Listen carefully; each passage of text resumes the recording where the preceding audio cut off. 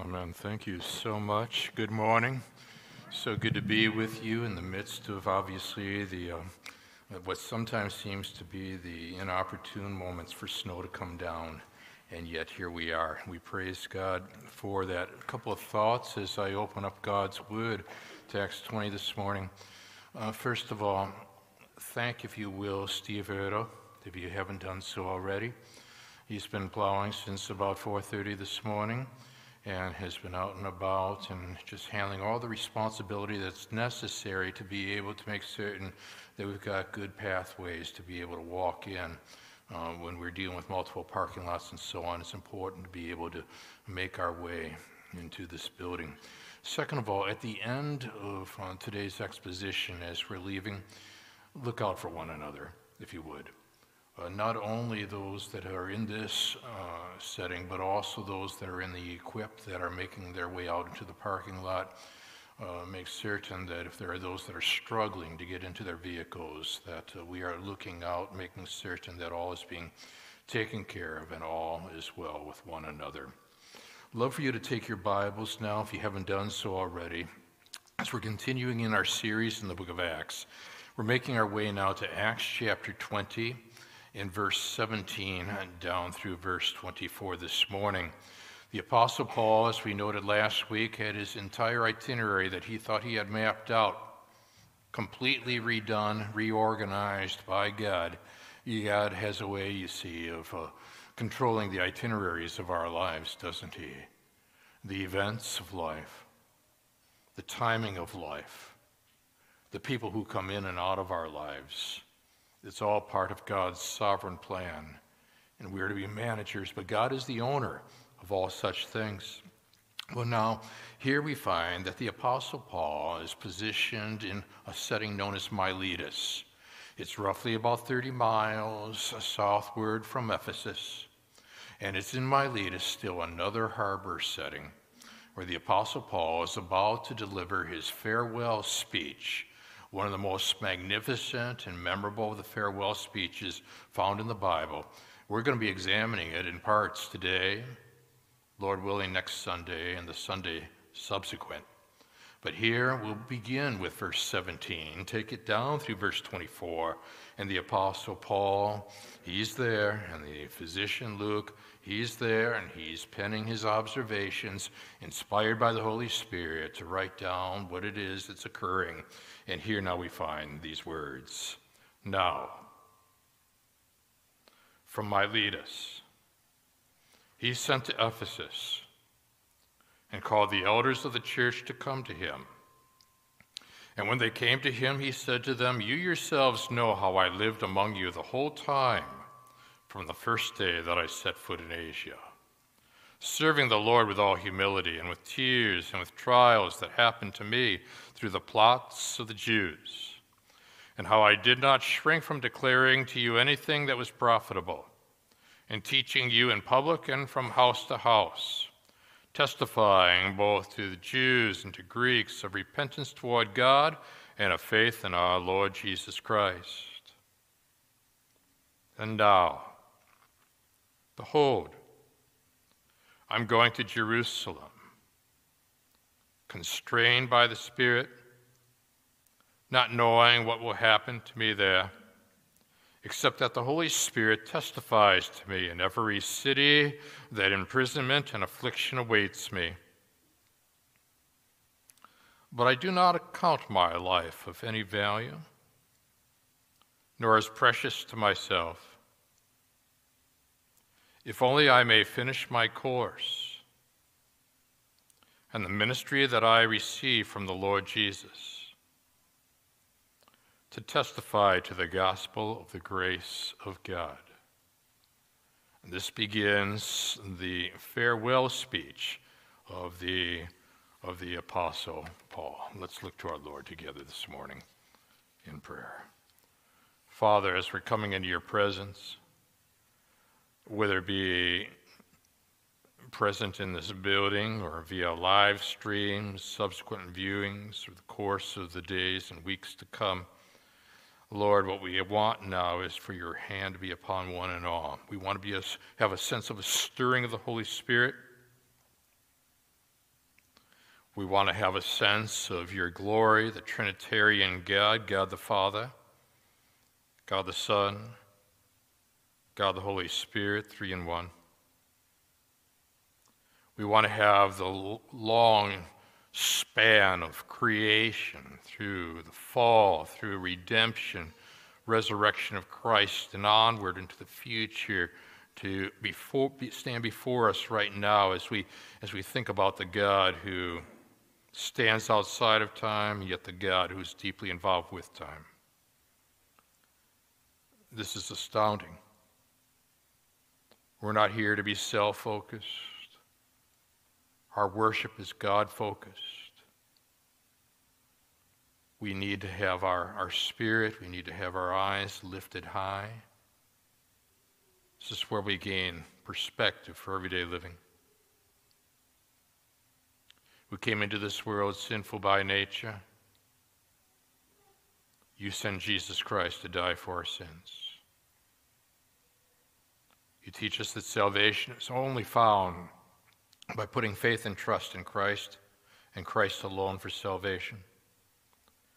And I pray that those within this building and the services today and those that are watching via technology are coming to grips with the significance of what it means to have a personal relationship with you through Jesus Christ.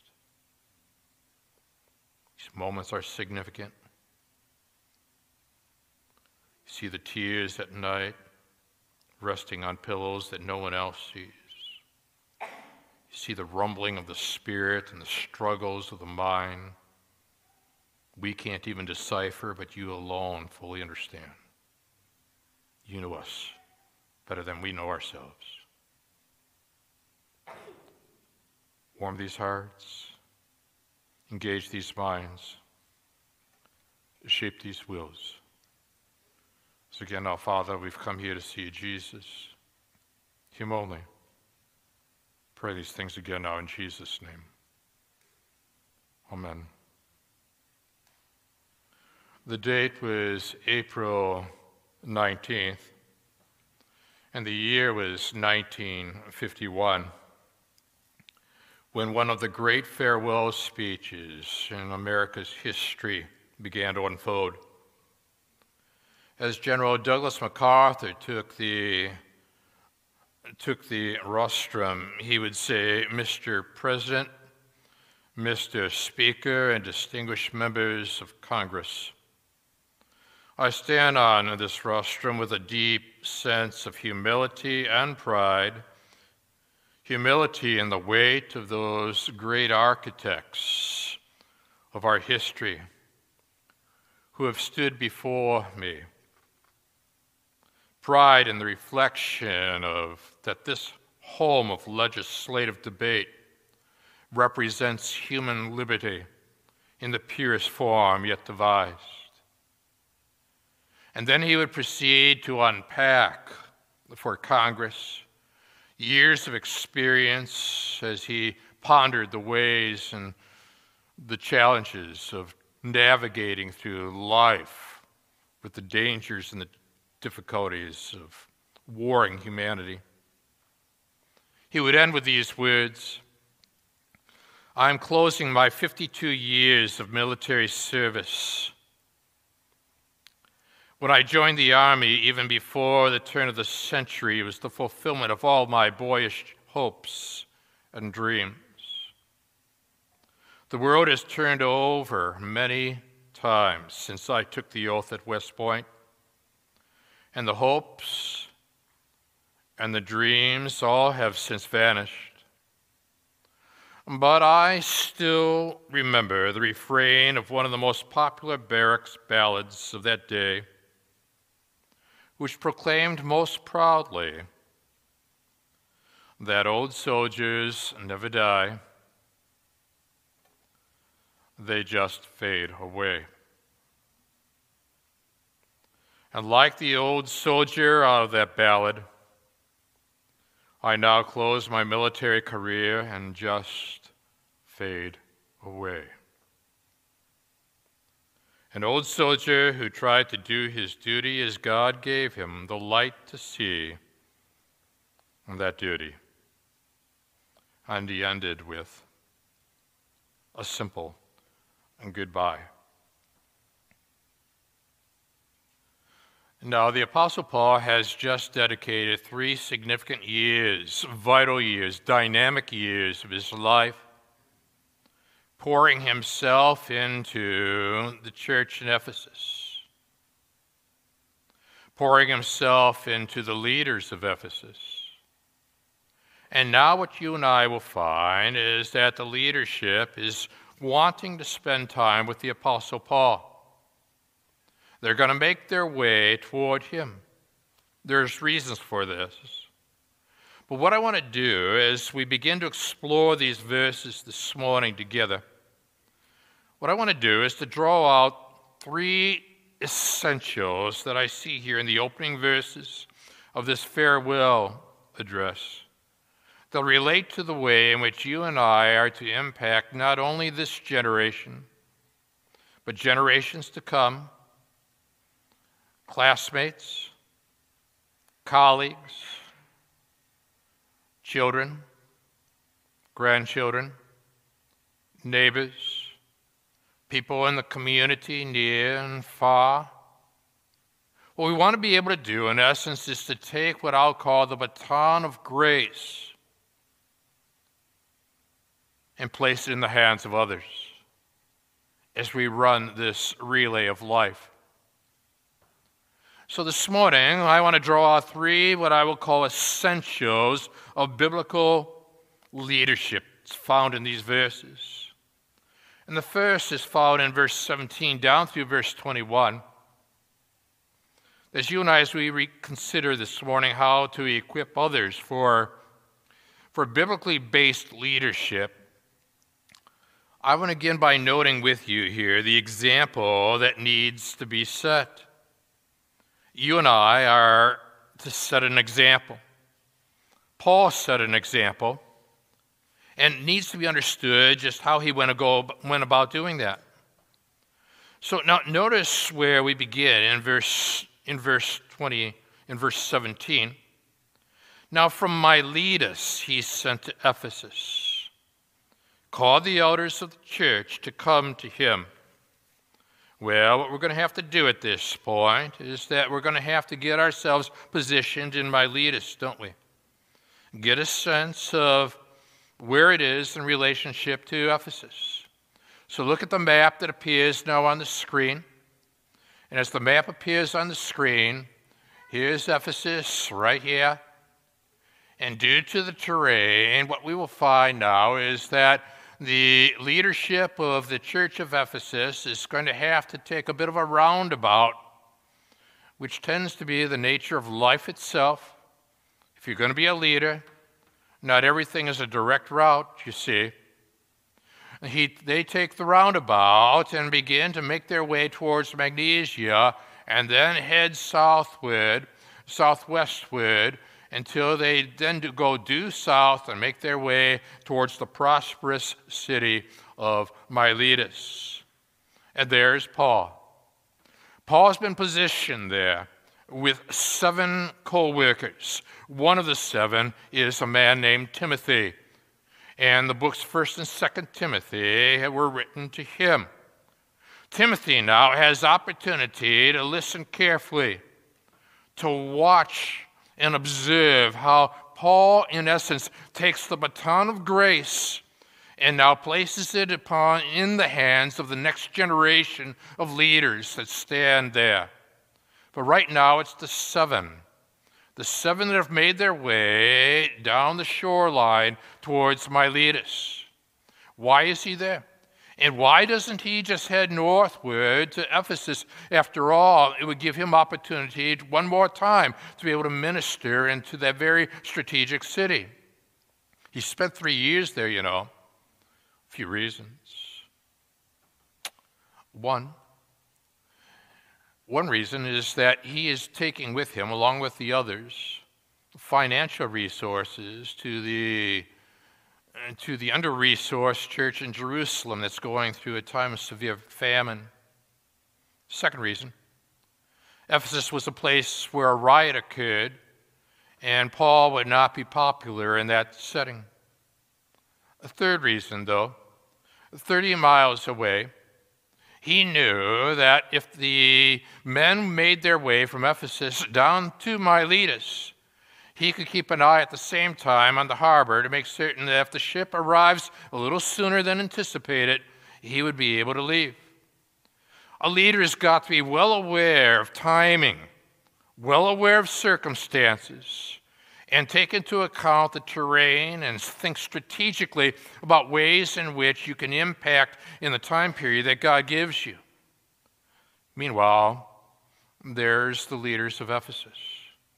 How do they get there to Miletus? Look at the next that appears on the screen. It's called the Magnesian Gate. You can still see it today if you spend any time in Ephesus following the footsteps of the Apostle Paul and his movements. And it was there that the men would have made their way out of the city where the riot had taken place, where there was pushback against the gospel of Jesus Christ, where the craftsmen had felt threatened because they were involved in idol making.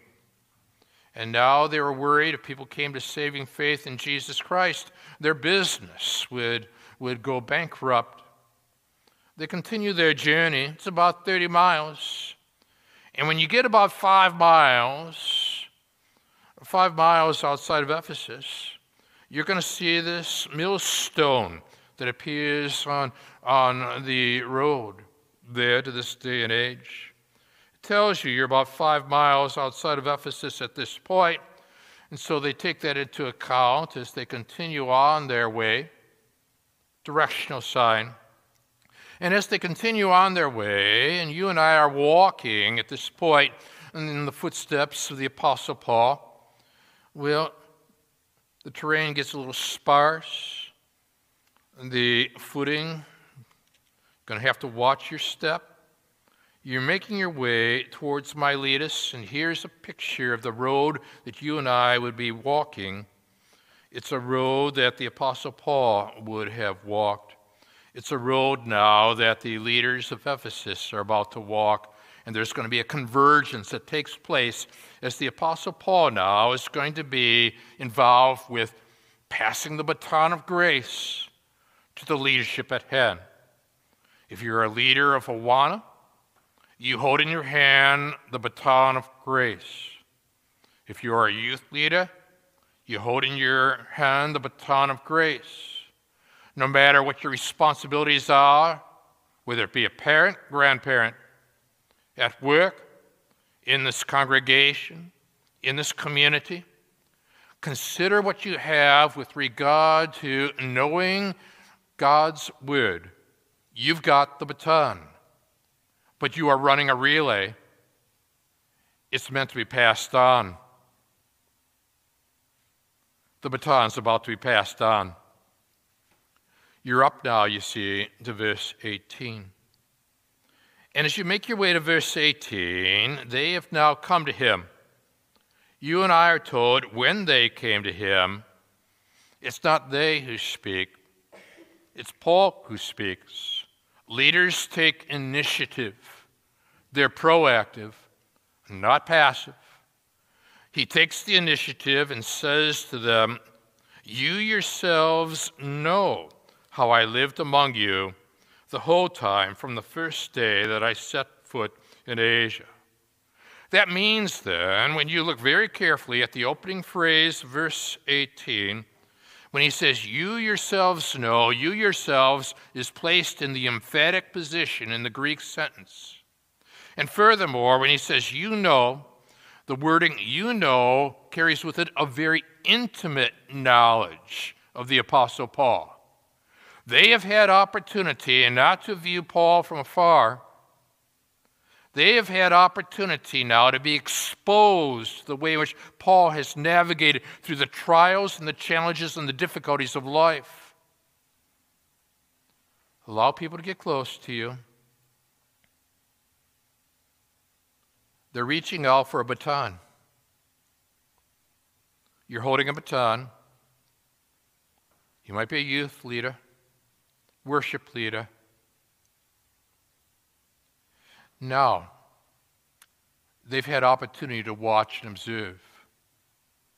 Might be your children, might be extended family.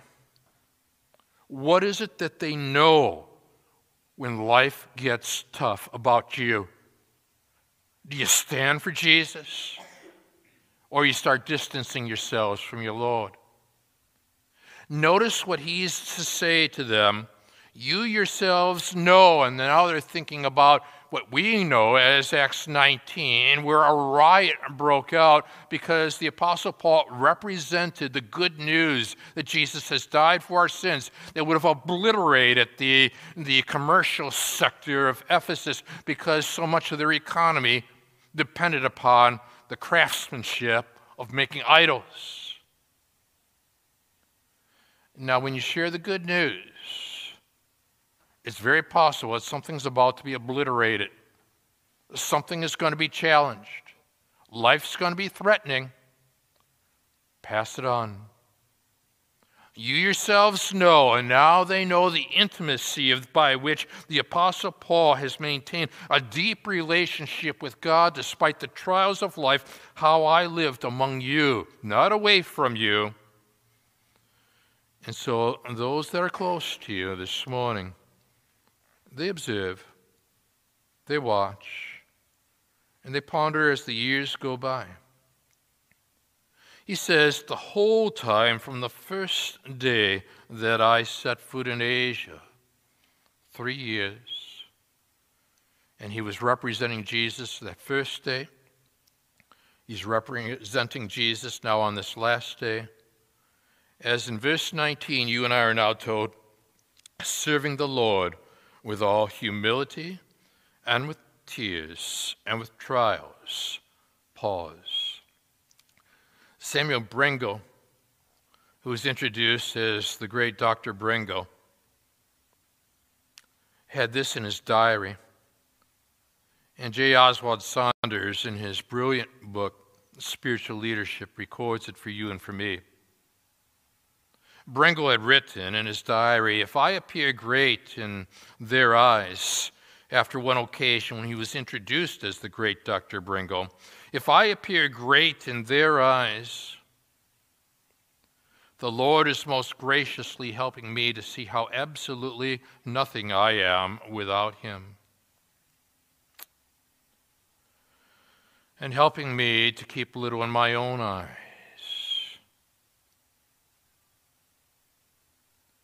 He does use me, but I am so concerned that he uses me and that it is not of me the work is done. The axe cannot boast of the trees it has cut down.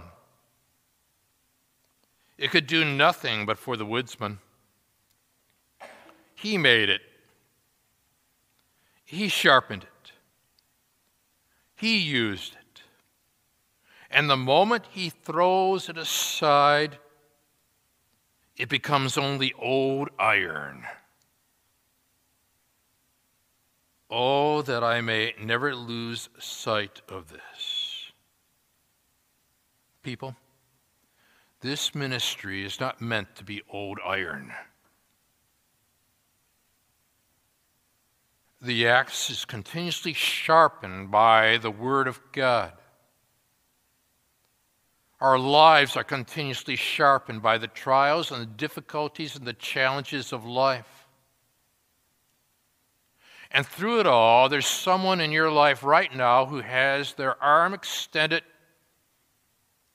and their hand wide open as they're waiting in the relay of life for you to pass on the baton of grace, because they know they in turn are going to have to share it with others. And this is what leadership is all about. Not retaining, but releasing. Not retaining the work for our glory, but releasing what we are doing for God's glory, imparting to others what it is that they are being called to do, all for God's glory, all for God's grace. There are no coincidences in the Miletus of your life experience. There's a convergence that takes place as people now are pondering, how did you handle the trials of life? What was it that produced tears that rolled down your cheeks? It happened, he said in verse 19, to me through the plots of the Jews. Timothy's listening carefully. He's thinking about all the various times where he has had first encounter experiences with the plots and the pushback that the Apostle Paul has experienced in sharing the good news of Jesus Christ. Later, when Paul would write to Timothy in 2 Timothy chapter 2, verse 2, he would, with the significance of full spectrum discipleship being presented, pen these thoughts. And what you have heard from me in the presence of many witnesses, entrust to faithful men who will be able to teach others also. And he would be able then to do this because he saw firsthand how this was being done, where at Miletus, the Apostle Paul was doing this with men who, understanding the relay of life, had come those 30 miles in order to have the baton passed. And you see in 2 Timothy 2, verse 2, as you could see in your worship folder this morning, as you ponder that verse, there Paul envisages 4 steps in handling the truth. It's Christ to Paul, Paul to Timothy, Timothy in turn to faithful men, and faithful men to others. And where would Timothy be able to gain firsthand experience in how this happens? At Miletus. What's your Miletus? And where is it that you will find people in your life experience that have the opportunity to see how you pass on the baton? This is what leadership is all about. Not retention for our glory, but release for God's glory, releasing so that others in turn have the opportunity to utilize their skills, utilize their gifts, all for God's glory, for humanity's well-being. Now, what I want you to see here is that the Apostle Paul is demonstrating how you do leadership in small group settings. There is what I will call review, and there is what I will call preview. Our pastors, we gather together on Monday mornings, and we do a review of the prior week, and we do a preview of the coming week. Where does this come from? This passage.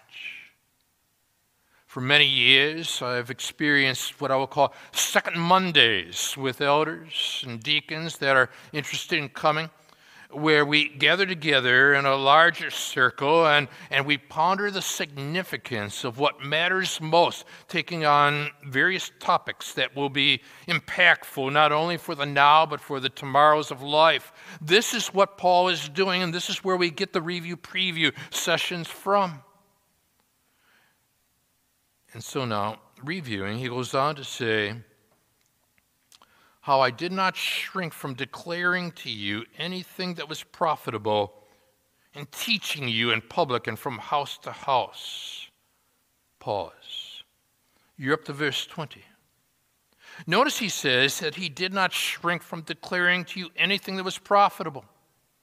And you say, and you ask the question, well, Gary, what was it that he was unwilling to shrink back from that he considered to be profitable?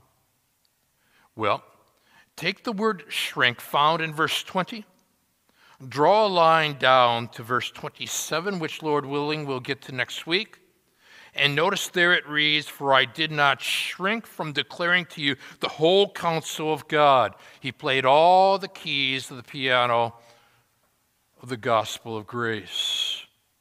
Not merely the treble clef, not merely the bass clef, all the keys.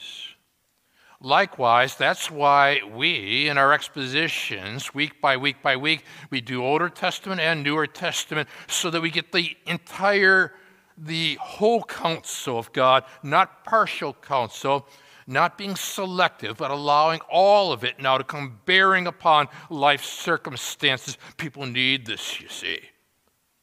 So he says in 20, I did not shrink from declaring to you anything that was profitable.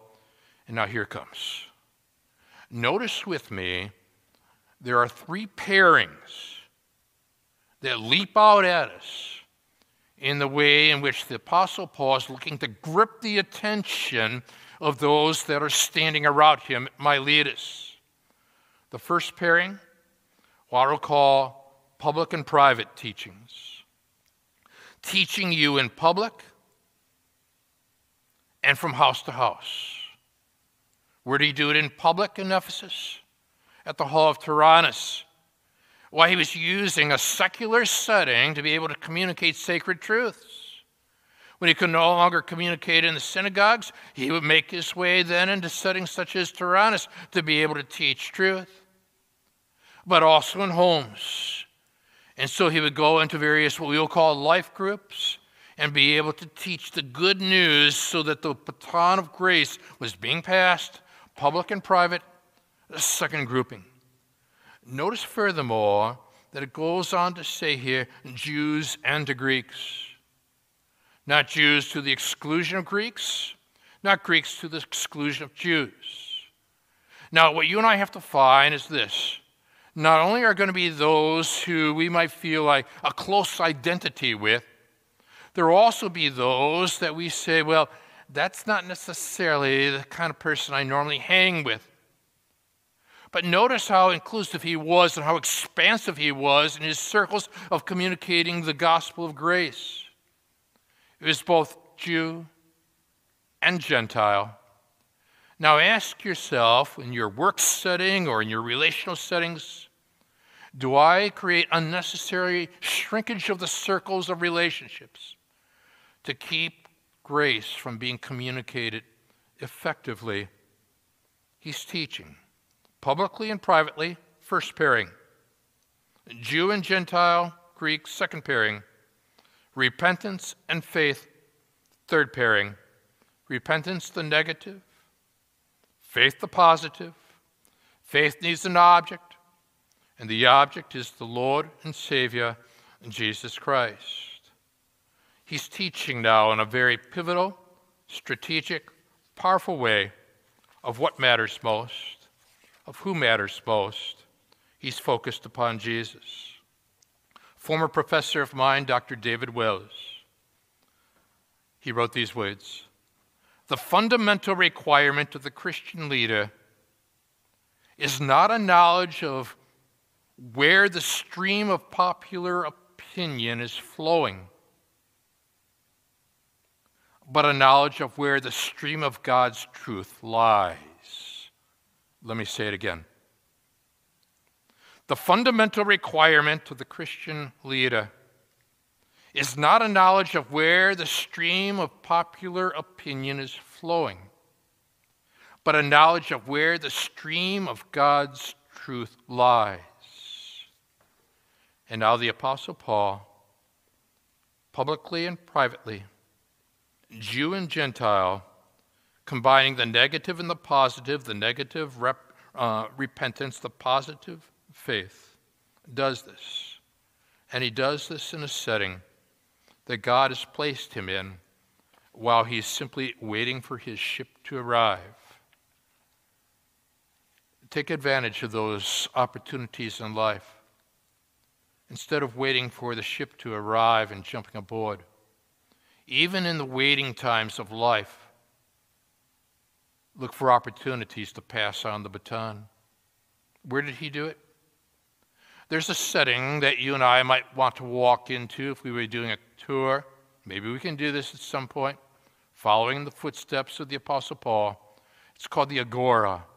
Appears on the screen now, Lord willing. And in the Agora, what you and I see here is the setting that people could still walk in today. The Agora was the marketplace. Today we've got the malls, but they had the marketplace then. And you walk around, you say, that's where these men from Ephesus came and took in the truths that the Apostle Paul was sharing. And so they're doing the review now, and they're thinking back over all that they observed and all that they heard as the Apostle Paul taught and spoke of God's grace. We're told that when Benjamin Franklin wanted to interest the people of Philadelphia in street lighting, he didn't try to persuade them by talking about it. You know what he did? He went and hung a lantern on a long bracket before his own door.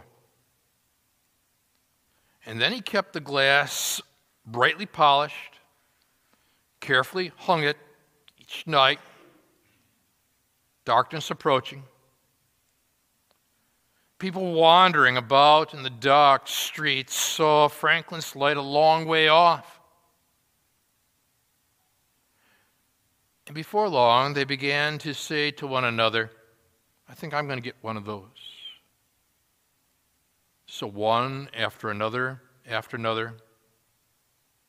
it didn't take long before Franklin's neighbors began placing lights and brackets before their homes, the writer tells us. And soon the entire city awoke to the value of street lighting, took up the matter with interest and enthusiasm, and now they were able to see light in the midst of the dark. This is what God does. He equips this generation to pass on the baton of light to the next generation so that we can penetrate the darkness with the good news of what Jesus Christ has done. He has died for your sins, died for my sins. There's our first essential. We're considering here how to equip others for biblically based leadership. You look at the example that needs to be set in 17 down through verse 21. All of that was a review. But now here what comes next in verses 22 and 23. And this is your preview. I want you to see, second of all, the risks that need to be taken. Because if you're going to be involved in leadership, if you're going to pass on the baton to next generations, if you're going to influence the culture in school, at work, neighborhoods and beyond, you've got to be willing to take the risk. No matter what people might say in return, what they might think, how they might respond. Who is it right now that you seem to be rather concerned with taking the risk and talking about what matters most to that individual? Look at what the Apostle Paul is willing to do here in 22 and 23. Starts with an and now. You're going to see him taking a deep breath, and he's looking now at the seven, but perhaps Timothy in particular, who will eventually be the pastor of the elders that are currently here in Miletus and will head back to Ephesus, taking this baton with them. Behold, he says. Again, it's a visual word, communicating verbal truth. And then he makes the most astounding statement. I'm going to Jerusalem. Bags are packed. We want to make certain that under-resourced church in Jerusalem is going to be blessed by the financial resources that we've been carrying. I'm waiting for the ship to arrive. Behold, I'm going to Jerusalem.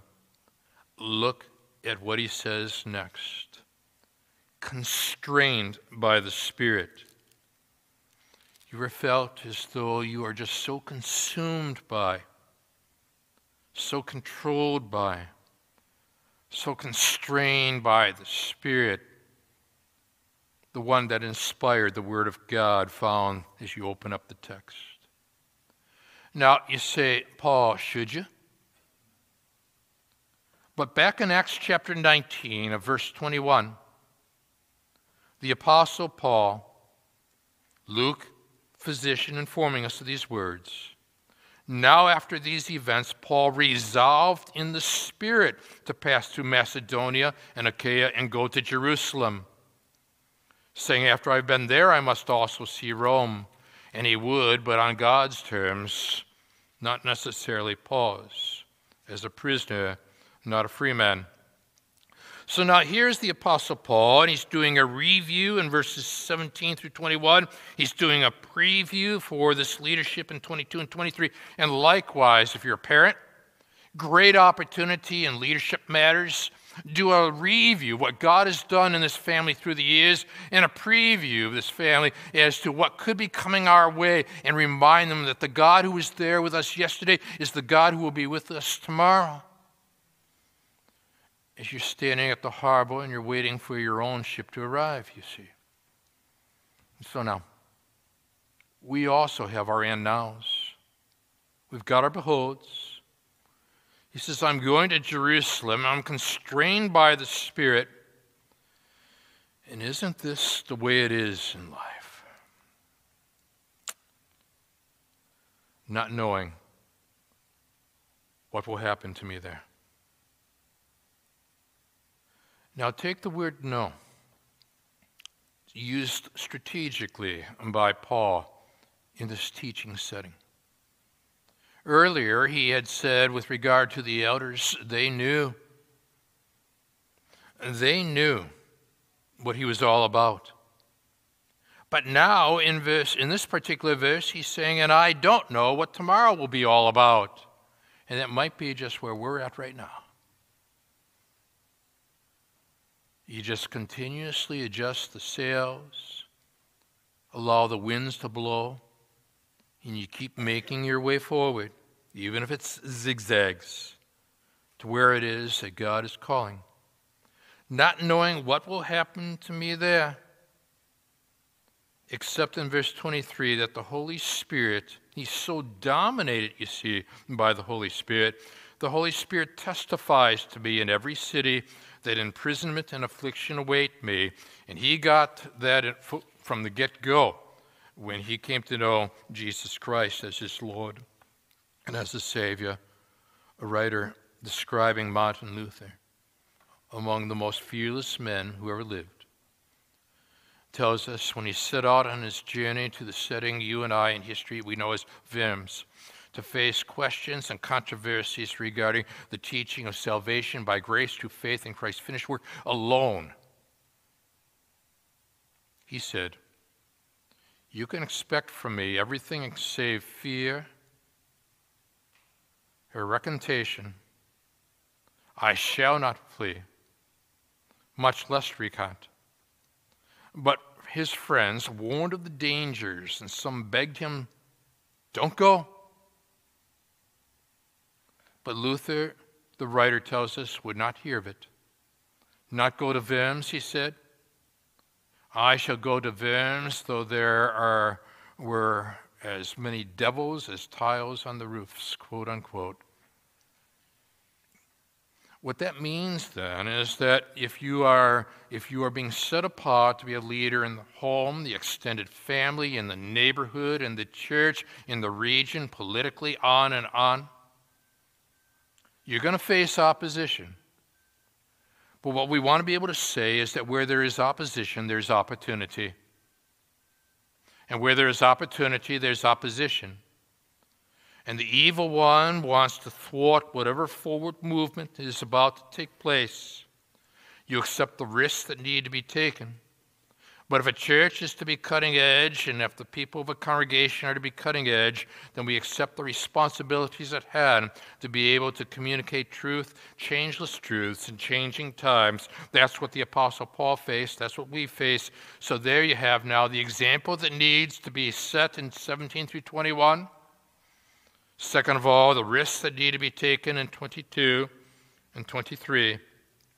But thirdly and finally, the gospel that needs to be proclaimed in verse 24. Watch how this unfolds for you and for me. He starts with the but. He's offering a contrast.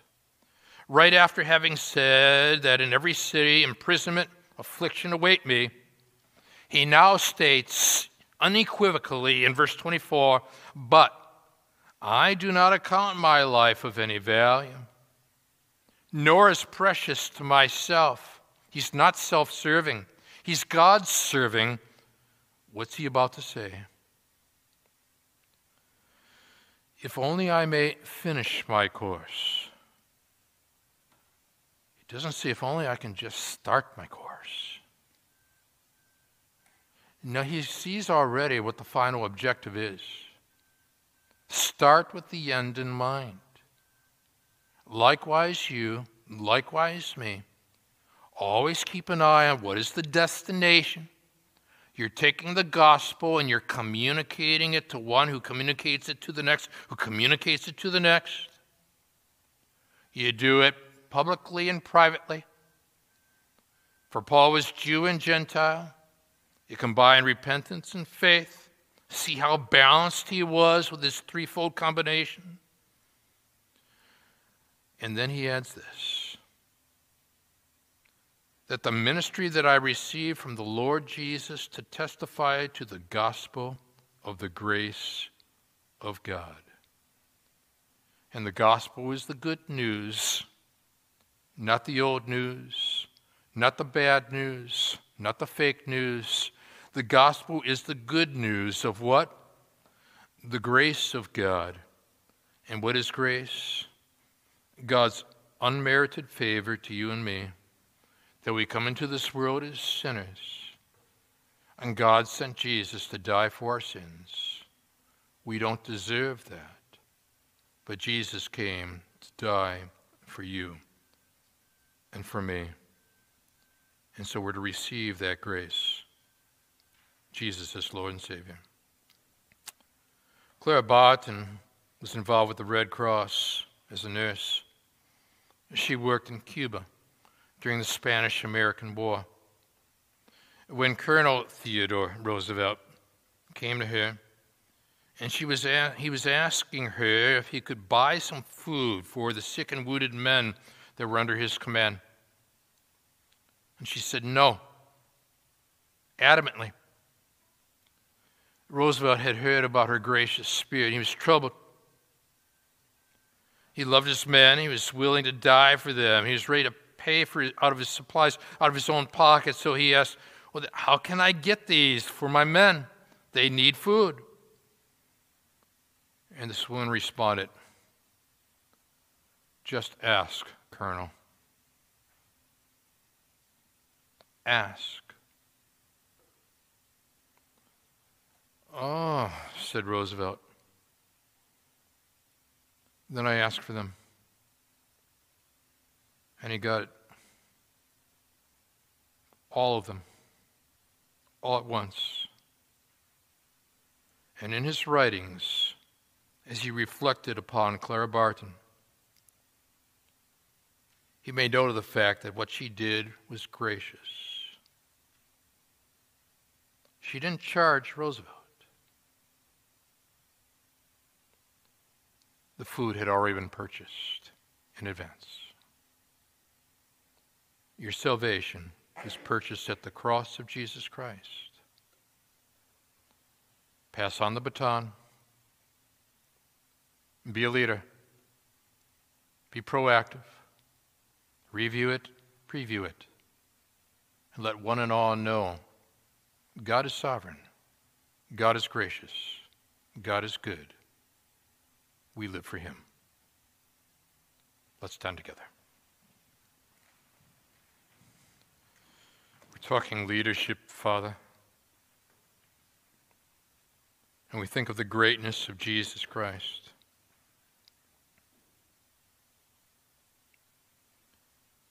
He didn't retain glory. He released what he had in the heavens to come to earth to die for our sins. For any of us that are prone to want to retain personal glory, it's time to release it. Release the baton of grace, allowing others around us with outstretched arms and wide open hands to take it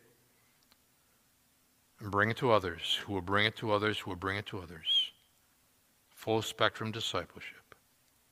as we impact this county and beyond for Jesus Christ. And we'll give you all the praise. In Jesus' name, amen. God bless you.